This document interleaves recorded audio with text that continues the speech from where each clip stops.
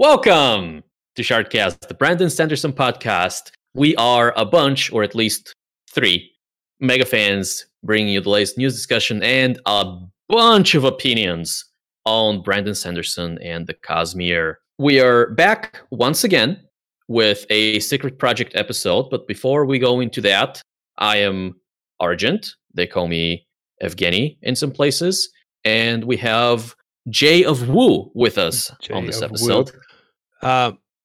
Yeah, my name's Joshua.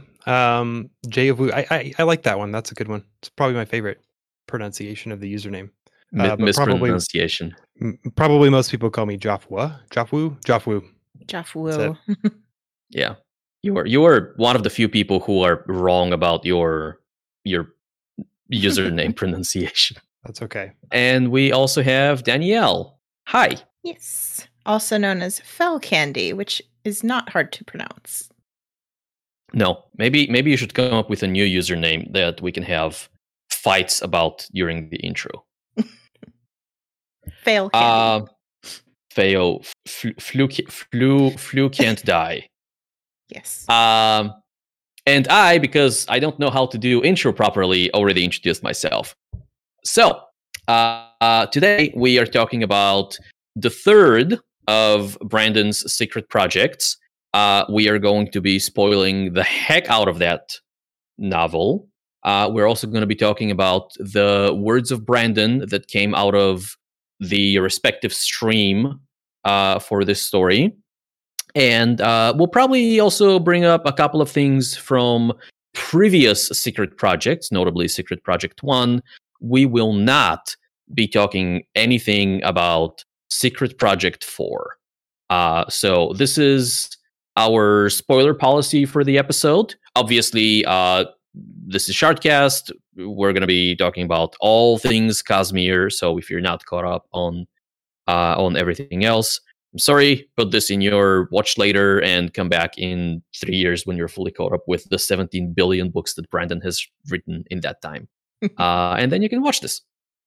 But we'll take like 3 seconds for you to pause the video and leave if you need to leave. And we're going into the episode. Okay, cool. Secret Project 3, Yumi and the Nightmare Painter, is an extremely evocative name to me. I know, and Trest of the Emerald Sea also has a certain vibe, but Yumi and the Nightmare Painter just gave me, from the title quote unquote screen, I was like, wow, what is this? But before we jump into analyzing the title and everything in the book, we do have a couple of very small news points that came out of the stream that we should get out of the way. First one, we have the artist for this book. If you missed Brandon's announcement or our commentary on it, each one of the secret projects is, instead of Isaac Stewart, the former art director of Dragonsteel and now VP of creative development or something like that, instead of him directing all of the art in each one of the books, now he is essentially handing each book to a different artist and saying, do with it what you will. And obviously he's going to help and consult and do things like that. But first one was Howard Lyon. Second one Steve Argyle? I think so. And third one is an artist that we haven't seen in the Dragonsteel sphere of influence, and that is Aaliyah Chen. She is... She has art in all sorts of places. I heard somewhere she was one of the people who worked on Arcane, which has gotten people really excited. And if you go take a look at her art, which if we were prepared, we would have had like... Well, we'll try to put a link either in a comment or in the description. But if you look her up, her art style seems like a very, very good fit. It's very cinematic. And I think she works for Netflix. Yeah. Yeah, as like a creative kind of consultant or something. She posted after this announcement, she posted on Instagram a sketch of Hoyd that she did. That was really fun. So check it out. very, very excited to see what she does with the book. And fortunately, gets a little bit more freedom than other artists in the other books, because for Yumi and the Nightmare Painter, unlike the other secret projects, we are getting 3 colors in the book in addition to the normal white and black. So instead of, just an accent, so like Secret Project 1 might be like blue tinted or whatever. For Yumi, we're gonna have a blue, kind of a magenta, which is very fitting for the world, as we're gonna see, and we're also gonna have gold, I believe. I think it's 2 accent colors in the book. The gold was the foiling. Oh, on the outside. cover. Foil. Yeah. Okay, yeah. Yep. But being able to play with So- blue and magenta, For this book, which, especially, if you know, then you know. Yeah, it's going to be really cool. I'm excited. will make the illustrations fantastic. Which concludes the news roundup. Anything else we want to talk about before we go into the book? Nope, let's do it. Great. So we have a summary written down for you. Yes. And before we jump into that, I just want to say that, to circle back to the title from earlier, I had the wrong idea about what a Nightmare Painter is when I read the title. So obviously, or maybe not obviously, there are 2 ways to interpret that phrase, right? One of them is somebody who paints nightmares, Mhm. and the other one is a painter who is a nightmare. And I definitely defaulted to the second one, which created like it a was an different image. antagonist or something. It's a book about not Yumi having nightmares with painters in them. I'm essentially right. So I didn't think antagonist. I thought Brandon would go in a direction of building a world full of nightmares in some capacity, and but those nightmares will have like a normal society, so to speak, and then we would follow one of them who happens to be a painter. I see. Which not quite, not exactly. I mean, could be a nightmare for her. It's a fun thing with a lot of these titles is I think that they are. I understand people not wanting to know what they are, but it is kind of they're so creative. Like you just don't know what to make of them. I like that. Yeah. But with this out of the way, Phil, let's talk summary. What Sure. happens in the first, 8 chapters of 7. Yumi and the Nightmare Painter? I believe it was 7. Sure. That's how many I have, anyways.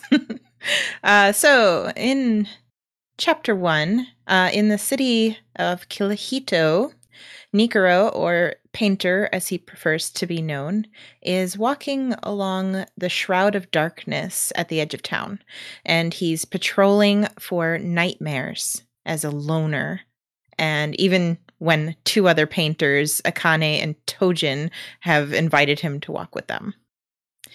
Then in chapter 2, we go to another land, Torio, the chosen Yokihijo, girl of commanding spirits, Yumi, performs ritual bathing and preparations for her prayers. And she asks her warden Nimi, Liyun, if she could attend the upcoming festival. However, she's persuaded that she doesn't want to embarrass her station by being ungrateful. Back in chapter 3, we are in the metropolis of Kirihito again. Painter continues his rounds. He's passing these large murals done by practicing painters, and he catches a sight of signs of a nightmare that had passed his own practice mural, which was a painting of some distant planet that he had been covering up in white paint. As he follows the shadows, he finally finds it dripping black liquid and trying to enter a house. He starts to paint some bamboo, and it starts to shapeshift into kind of a mimicry of his art. And once he finishes his painting, the nightmare turned bamboo evaporates. Chapter 4. At the place of ritual in Torio, Yumi performs her art, a balancing rock sculpture in a particularly hot, stony field. And as she stacks these rocks in a deliberate mathematical pattern, her act of creation summons 37 spirits, or Hijo, to rise around her.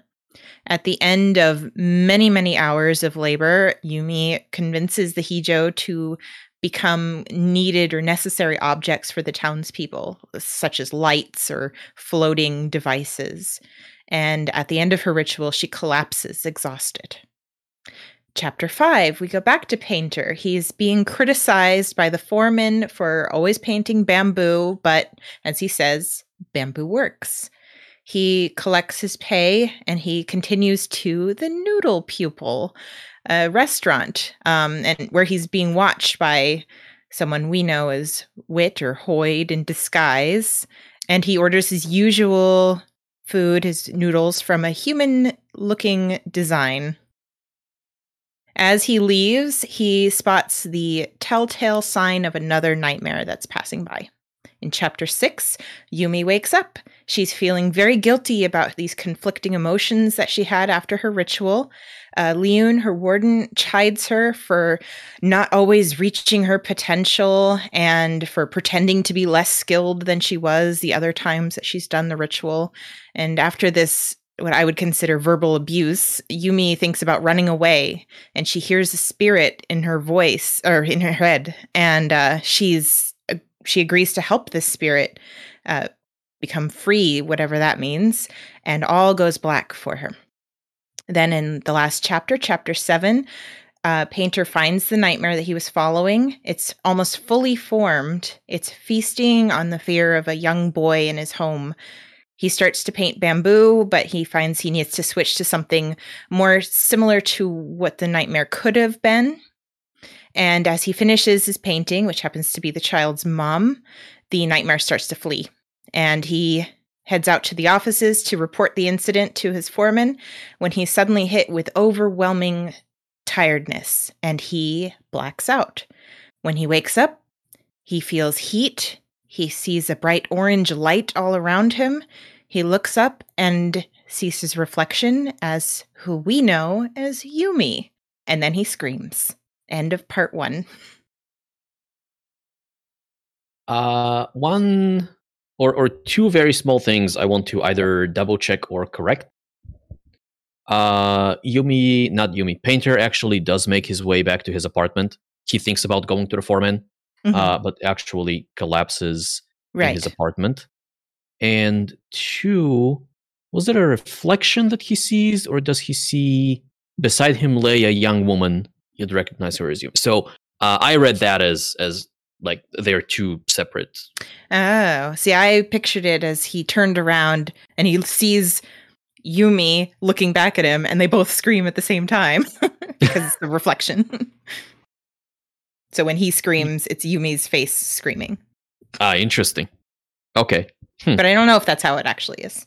In the inspirations that Brandon talks about after the text, he says that, to give a mild spoiler for the next few chapters of Yumi, it says that Painter is like, everybody is going to see Painter as Painter as Yumi, so they think that he is Yumi, and then we're actually going to see them switch worlds, and we're going to see the opposite happen in Painter's world.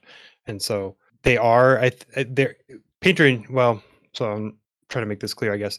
Painter and Yumi are like two separate entities still. Like, she's an incorporeal. He says that she has gone incorporeal. So I think they're going to be able to interact with each other, but then we'll see them switch places when they go to the other world, if that makes sense. So that's kind of the premise for the book, I guess. And notably, I don't remember if that was in the inspirations or in the stream, or, well, I guess it couldn't have been anywhere else. But I think Brandon said that it's not a body swap situation, because there's some yucky stuff with actual body swap of young adults, or there could be. So it's purely a perception thing, right? Mm-hmm. So basically, he's saying that Painter will perceive himself as being Painter, but everybody else sees him and sees Yumi instead. Yeah. Yep. Got it. Yep. And presumably that's part of the reason why he sees Yumi as Yumi incorporeal next to him. I think that is a good recipe for some hijinks. Yeah. Insane hijinks. Would be interesting to see if the incorporeal one of them on the respective worlds will be able to affect the world in any capacity. Because then you're kind of throwing into a funny ghost story into the mix as well. It'll be really interesting, I think, to see Yumi guiding Painter, because they're complete opposites in my estimation of them. I mean, he's kind of he doesn't do his best. He does whatever gets by. He paints bamboo because that's easiest to paint. It works. And Yumi is here like working on these sculptures for hours and hours until her fingers are bleeding, and then she feels bad about it because like she feels guilty for not doing her best every time. There's some interesting like comparisons between the two. I think they have some similarities and some differences. So like that's their work ethic is like vastly different. I think that it's interesting how they both like I guess worry about judgment from other people. I wouldn't say that Painter is worried about judgment. It's he writes that line that, in my experience, many young men do, where you are trying to look cool, but you are not, and there's this well of insecurity that craves attention and approval, but of course you're not gonna say that you want attention and approval, right? I think they go into that when he's at the noodle pupil, and Design surprisingly had some good introspection about that. She did actually, yeah. I do love, and maybe this belongs to a later section more appropriately, but I think it's a fine place to bring it up. I do love the way the narrator, the way Hoid every now and then makes just the tiniest jabs at Painter with things like, oh, but he didn't end up doing the thing that was good for him, and things like that.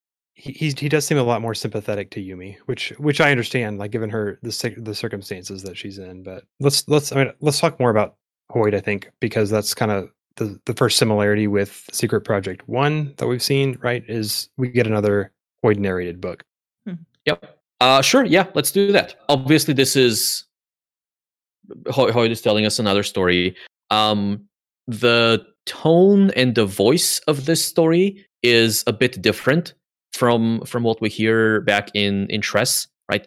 To me, it is clear that this is still Hoid. Like having read the excerpts of Tress and having known that this is Hoid, going into this, page 1 was just immediate. Yep, I recognize Hoid, right?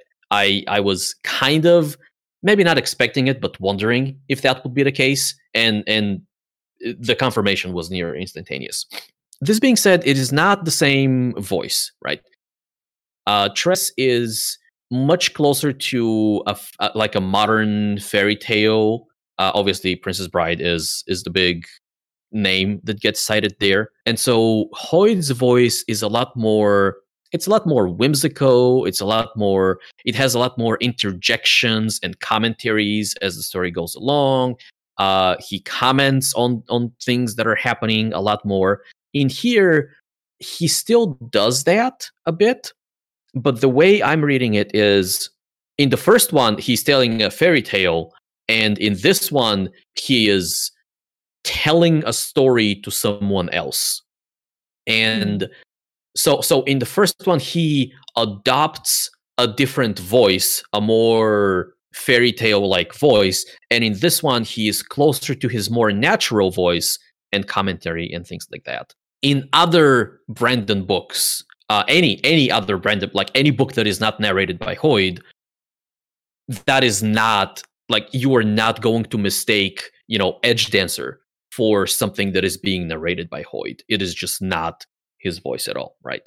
Well, in this one, we have him in parentheses saying things like, "What would you expect of a renowned interdimensional storyteller?" And so it seems a lot more casual in the setting that he's telling this, whereas in Secret Project 1, it sounds more like a campfire story or something, like he's just telling a story around to a group of people. And this one seems like the people that he's talking to know him, and he's telling them the story for some kind of a reason.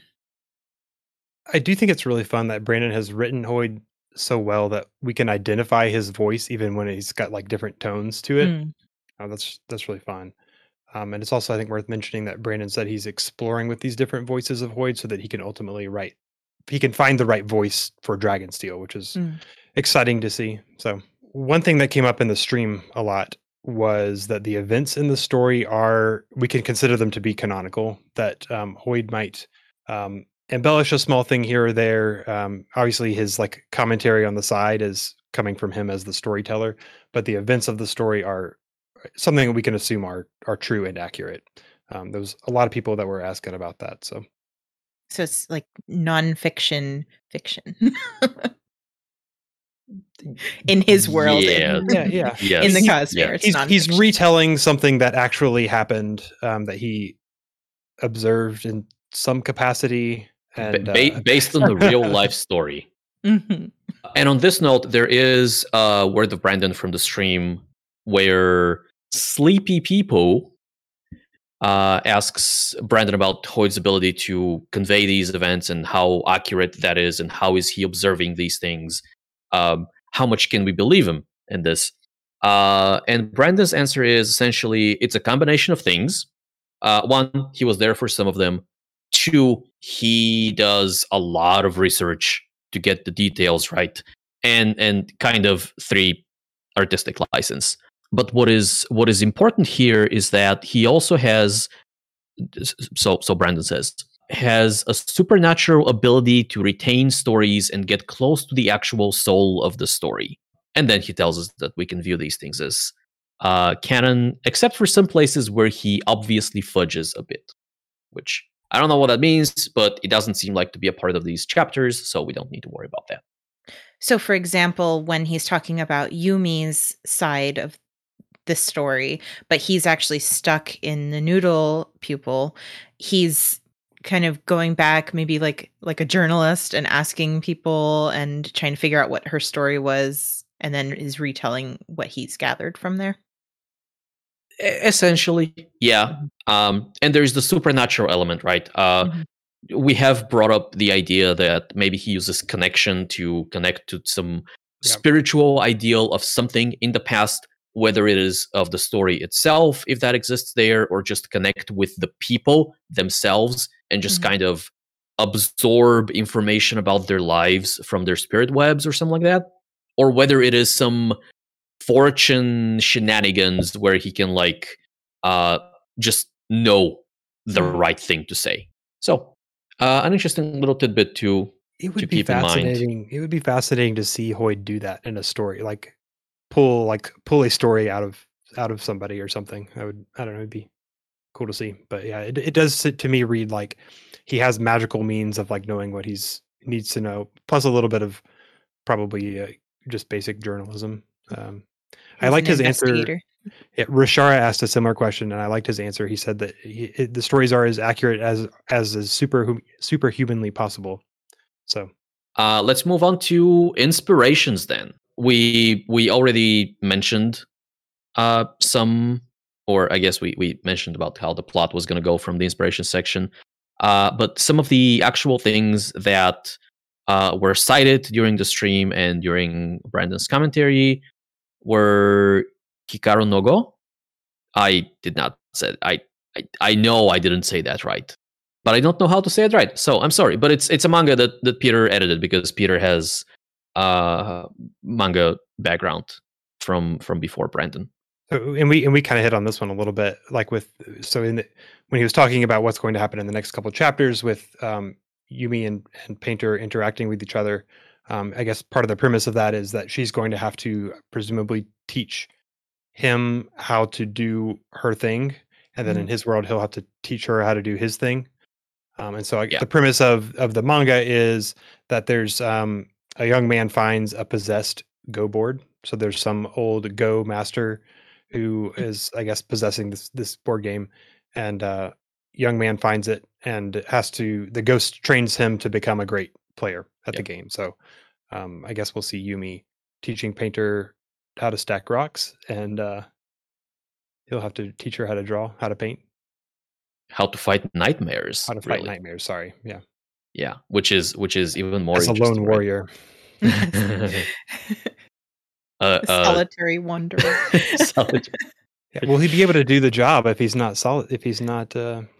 Yeah, no. Now it's two of them. That's maybe he's gonna have to like go hide. Yeah.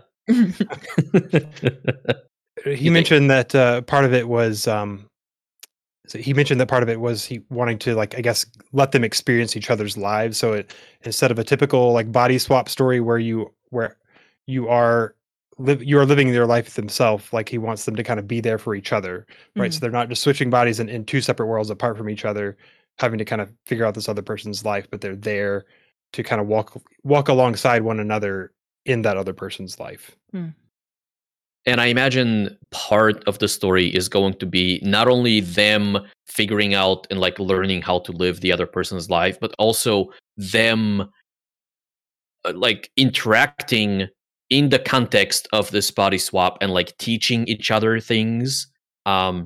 So like Painter might end up teaching Yumi about relaxing. And not working Yumi so hard. and Yumi on the other hand might teach him, how to not be a lazy bum and actually care about the things that he does, right?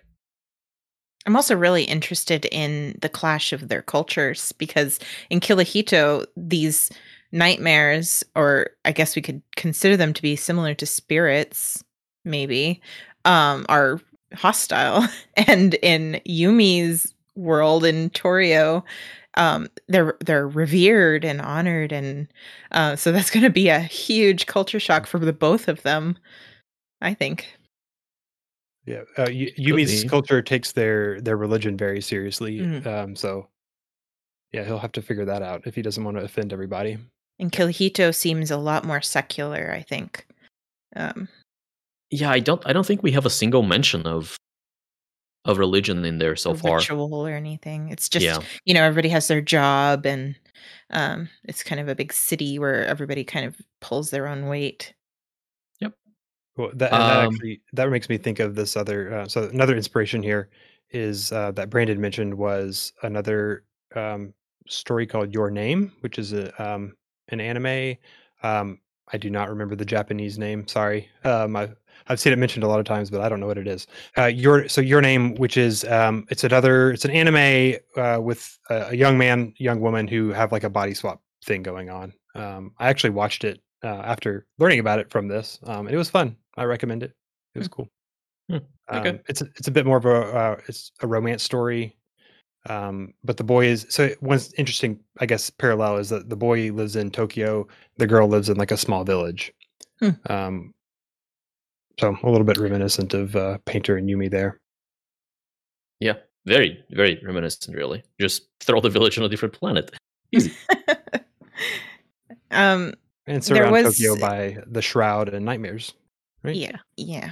There was a third inspiration that I got on chapter 2 of reading this. I remember I wasn't even done with the reading, and I had to go and tell everybody, oh my gosh, Yumi is Yuna from Final Fantasy X, or at least similar in her upbringing. And I 100% picture this. Like, I picture Yumi as looking like Yuna.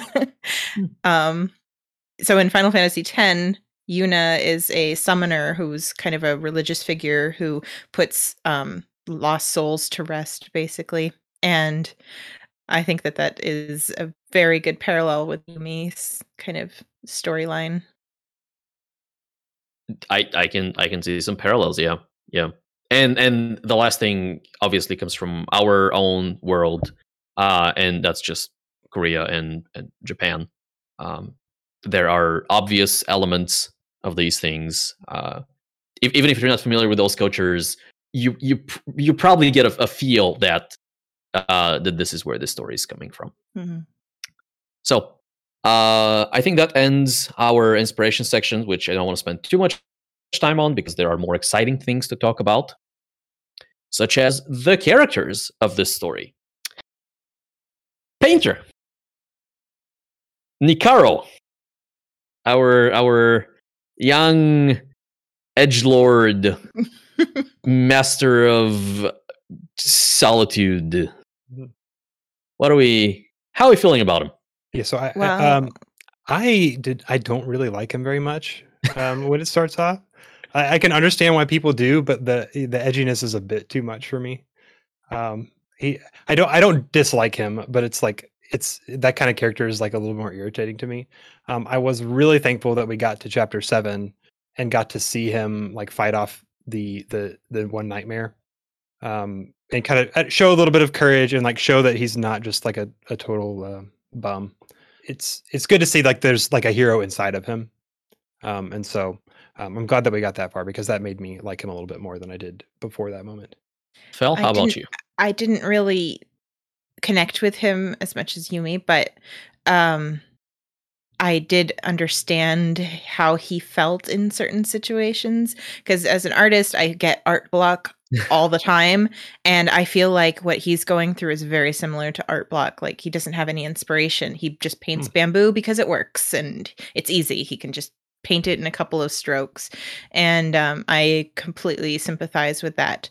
The edginess of the character, the loner aspect, I don't quite get as much, but I know people who are like that, and I can understand at least where he's coming from in that respect.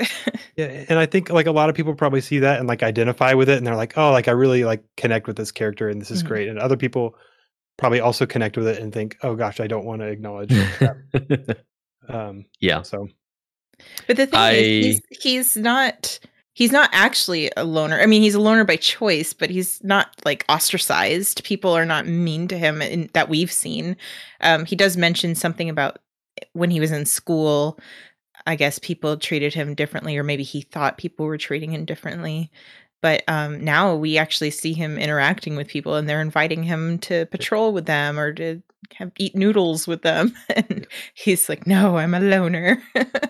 I love Design's insistence on like, let me just go talk to them, and he's like, I'm out of here. It's definitely a self-selected thing, right? Mhm. He has this image in his head of the lone warrior, right? And a key component of the lone warrior is the loneliness, and so he just kind of stands away from other people and then does his own thing. Even if he doesn't like it, he likes the idea, right? I love Hoyd describes him. Hoyd says he alternated between comfortable self-delusion and pointless self-pity. And so I definitely like sympathize with him. Like he's in a tough part in life, and he's just trying to like figure it out, and he is kind of stuck in this rut. So yeah, I feel bad for him. I hope maybe Yumi will help him get out of that or learn something. Be a positive influence.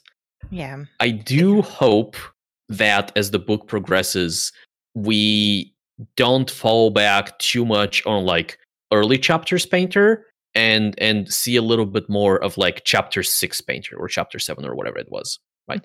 So the more not necessarily heroic, but more proactive figure that we see there. Somebody who doesn't wallow in self-pity most of the time, right? Well, and to his credit, goes out and does things. To his credit, like he does like realize to some extent that like there's I enjoyed his discussion with Design and like going to her and asking her like, do I matter? So like you could tell that he's like thinking about he's not completely caught up in this self-delusion all the time of caught up in this idea that he's this literal like lone warrior that doesn't need anybody. Like there's a sense inside of him that like there's something to work on. So well, yeah, when he leaves the noodle pupil and he's in the rain and before he sees the new nightmare, he's even thinking about it. He's like, I'm not actually like this, but yeah. I love that Brandon made that scene happen in the rain just to add to the. It's perfect. It was so perfect. If we had gotten him, instead of sitting on the bar, just take a table by the window and just watch as the rain fall outside. Just and like the blue and the magenta electric lights of the Heian out, just perfect ambiance for angst. for brooding. Angst. But let's leave the dark oppressive world of Painter and his city and talk about Yumi. Fel, why don't you talk to us about this lovely at least verbally abused girl. Yeah. I mean, talk about, if you pardon the pun, night and day with Painter. She is the total opposite end of the spectrum. She's overly obsessed with her, I don't want to say career, like, but her calling. And she wants to go and see other people and dress in plain clothes at the festival, and then she's guilty about it, and like complete opposite of Painter. And I, like I said before, I really identify with Yumi because I always have to have like 100% and have to do everything perfectly. And if I don't, I'm a failure kind of thing. So I really like Yumi as a character. And I think that her interaction with Painter is going to be quite interesting. Well, I hope the story goes in a direction where you, as much as Painter, can learn some things about things. Because otherwise, concern. Yes. It's so hard for me not to like just love her, if only because of like seeing how she's treated and like seeing these like circumstances that she's lived in. Yeah, I don't know. I come out of these chapters feeling really, really sympathetic for her. Yeah. Chances are this is the only life she's ever known. Liyun is not. Obviously, she's not a friend, but she's not even friendly to her, right? She's not. I think her role is supposed to be something between like a guardian and a sponsor, is the way Hoyt tells it. And I see the sponsor part maybe, but really warden is a much more appropriate word choice, right? And I from the moment she walked out on the page, I didn't like her very much. But the moment I just hated her was in the scene after Yumi had collapsed, and she wakes up and it's the middle of the night and she sees Liyun I guess outside of her wagon. And the way the conversation goes is like, hey, I summoned 37 spirits. All right. On a good day, other Yokihijo can summon like 6. That was good, right? Can you say good job? And Leon's like, well, you better do it again. And like, I can imagine a world where there's like a kernel of affection in Liyun, and what she's saying is, look, you great job, you did amazing, but also now that next village really will feel crappy if you don't do the same thing for them. So like maybe build up to doing amazing but like none of this comes from the text. Like this would be purely a headcanon read, right? So I don't like her. Well, it's not only what you said, but first of all, Liyun walked in on Yumi, and Yumi was crying at the time, and she's just standing there like a shadow in the doorway, and then Yumi's apologizing for it. And then when you said that, she said, well, the next time you better do the same thing. Not only did she say that, but she said, were you holding yourself back every other time? Yeah. Like she was like, Yumi has no chance. It's like a catch-22 for her. She can't do well no matter what she does. If she does well or not, she's going to get criticized for it. And totally sympathize with her in this. I think the thing that melted my heart the most was when the spirit that speaks with her like offers her a boon, and she turns it down, feeling like she doesn't deserve it. Mhm. Man, big Rapunzel vibes out of Yumi, actually. Yeah. I think that's all we have for her. Obviously not main characters, but we would be remiss not to talk about Hoid and design because of not only how significant they are to the Cosmere as a whole, but because they do things in this. Well, Hoid holds coats and bags.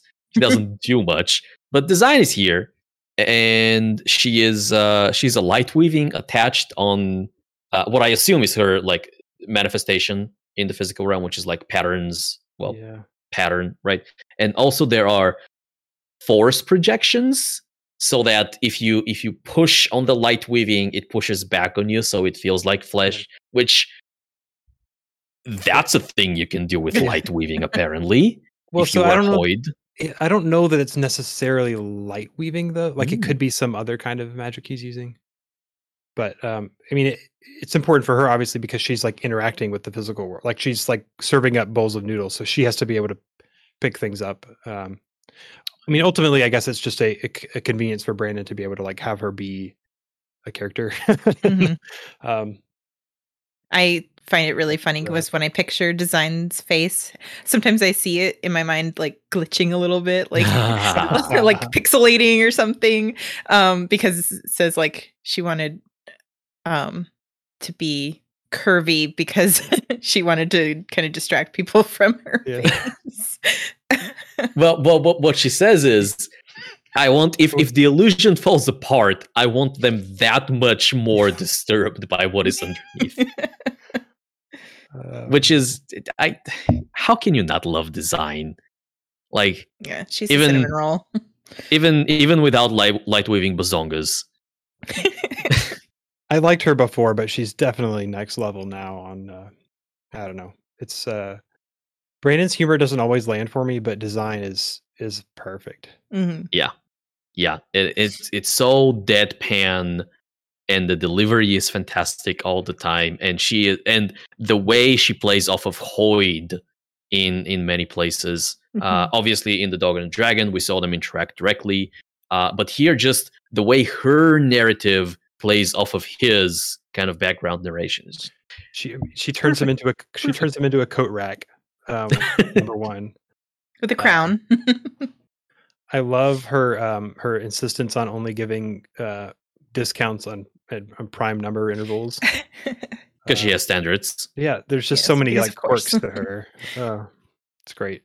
And she counts every grain of every seasoning, and that way her food is the best because it's always the same. Fantastic. She's scientifically determined the best way to make a bowl of noodles, and and now she makes it every time exactly the same way. God, I'm craving noodles now. I've had this low key craving ever since these chapters dropped, and now it's time. Get your Maypon sticks. Talk about that later. Because we do need to move the episode along because we are like halfway through and it's been an hour. Let's leave. Well, any other character? We touched on Leon a bit.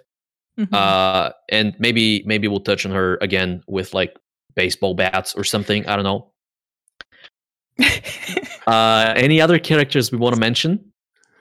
I don't think so. So we've got Painter has like his like colleagues that we interacted with. And Tojin. Yep. But we haven't really met them much. Yeah. And we have the two servants of Yumi, but they just hold fronds around her. They bathe her. Yeah, very, very important. Cool. Let's move on to talking about the story and the plot themselves, right? And we touched a little bit on that earlier when we talked about how the next few chapters will go along, and how the body swap will play out. Is there anything about the body swap that we didn't touch on that we are interested in? it'll be really interesting to see how those other side characters react to like Painter being in Yumi's position and Yumi being in Painter's position. I think it'll be very difficult for Painter, particularly because there's so much expectation of Yeah. Yumi. And not only that, but she takes it in stride and he has no idea. So she's going to have to be teaching him on the fly. And it'll be an experience for him. And then the characters actually seeing how he's acting, I think that's going to lead to some conflicts They are going to recognize that something is off, like instantly. immediately. Yeah, Yes. even if he tries to do his best, which Mhm. it's Painter. I don't know about that. Yeah. But even yeah. So spicy chapters ahead of us. I didn't think there would be much to talk about. Body swap. So who put romance in my outline? It wasn't me. Explain yourself, Jay of Woo. So, so one thing Brandon was asked about, this might have just come up naturally in the live stream. I don't see a question about it specifically, but Brandon said that one, I guess, part of the inspiration of writing this book and Secret Project 1 was putting a little bit more romance into the Cosmere, more than he usually writes, and so he says that there's a little bit of romance in this story. I don't know that it's entirely clear at this point. I mean, we What already that would saw look it between like. Painter and Design. One-sided me. romance. Forgive I me. don't know if I would call that romance. Yeah, so I guess we'll have to see how that develops more. I'm intrigued because I don't really care for Brandon's romance usually. I should clarify, he doesn't say this is a romance book, but there's, I guess, romance features prominently in it more so than he typically writes, is what he's saying. So I'm And that curious applies see to how Tress as well. Right. And I'm curious to see how well it lands. It's encouraging. One thing we have not mentioned so far, Brandon says that this is his favorite of the secret projects, which is really bizarre because Brandon never, like, you ask Brandon Never what's has their favorite favorites. book, and he never picks a favorite. And so it's really fascinating to hear him Yeah. make that decision in this case. I think like probably 5 years from now, if you're like, oh, is that still your favorite book? He's going to be like, no, just at the time, like that was the one that was particularly Yeah. special. But he wrote the romance largely for Emily, his wife, and this is also her favorite of them. So I'm curious to see if that's part of Wind, if that really landed well for her. I mean, I feel like it must have, right? If that's her fave. Mhm. So yeah, interesting to see how that's going to play out, because I am also not reading the Cosmere for the romance. There are cute scenes here and there. I think there's some really nice character stuff between Wax and Steris, for example, that I really like. And I don't know if that's a Brandon thing, or just in that Brandon can't write romance very well, or if I'm just not interested in romance in general, and so I would be like, romance in the Cosmere is equally uninteresting to me as, romance novels themselves. Well, I love romantic subplots in books. I love relationships in general, not just romantic relationships. And putting two 19-year-olds together, stuck together for a while, is just the perfect recipe for a cute, developing, budding romance, I think.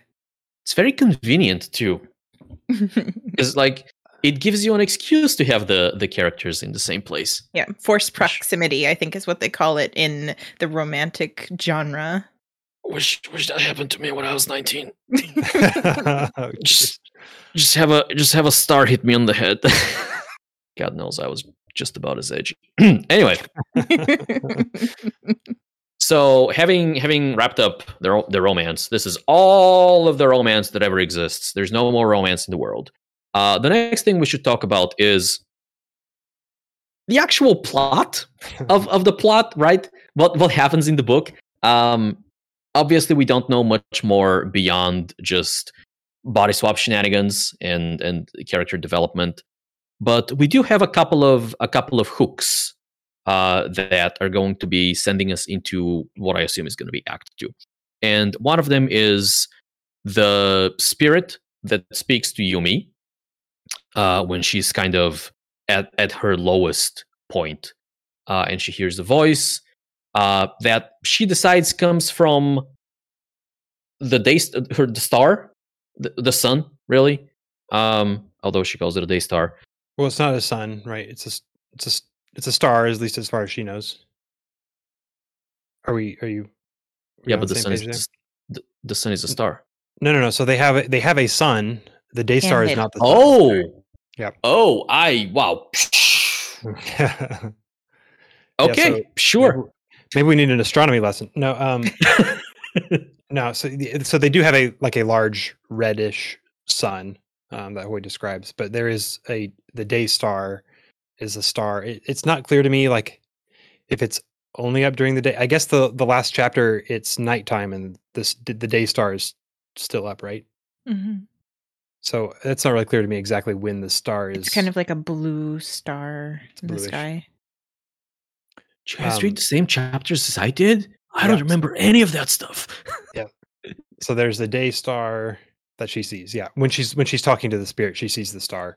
Does she assume the spirit is There. speaking from there? Yeah. She's like, oh, it's a distant.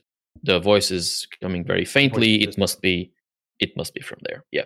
Anyway, but so the implication is that their worlds are their worlds see the other world as like a star, right? That's the implication somehow. And the spirit is on Yumi's world, and somehow the spirit is bonking. No, sorry. The spirit is on Painter's world, and that's why Yumi sees it as being far away. And that same spirit bonks Painter on the head, and that's the way that's the one person that he tells Yumi might be able to help her free them. And that's, I think, our big plot for the book. The end of Act 1 zinger is, oh, the spirits haven't been free and just enjoying art. They've been trapped or imprisoned in some way, and they want out. Or at least the one spirit.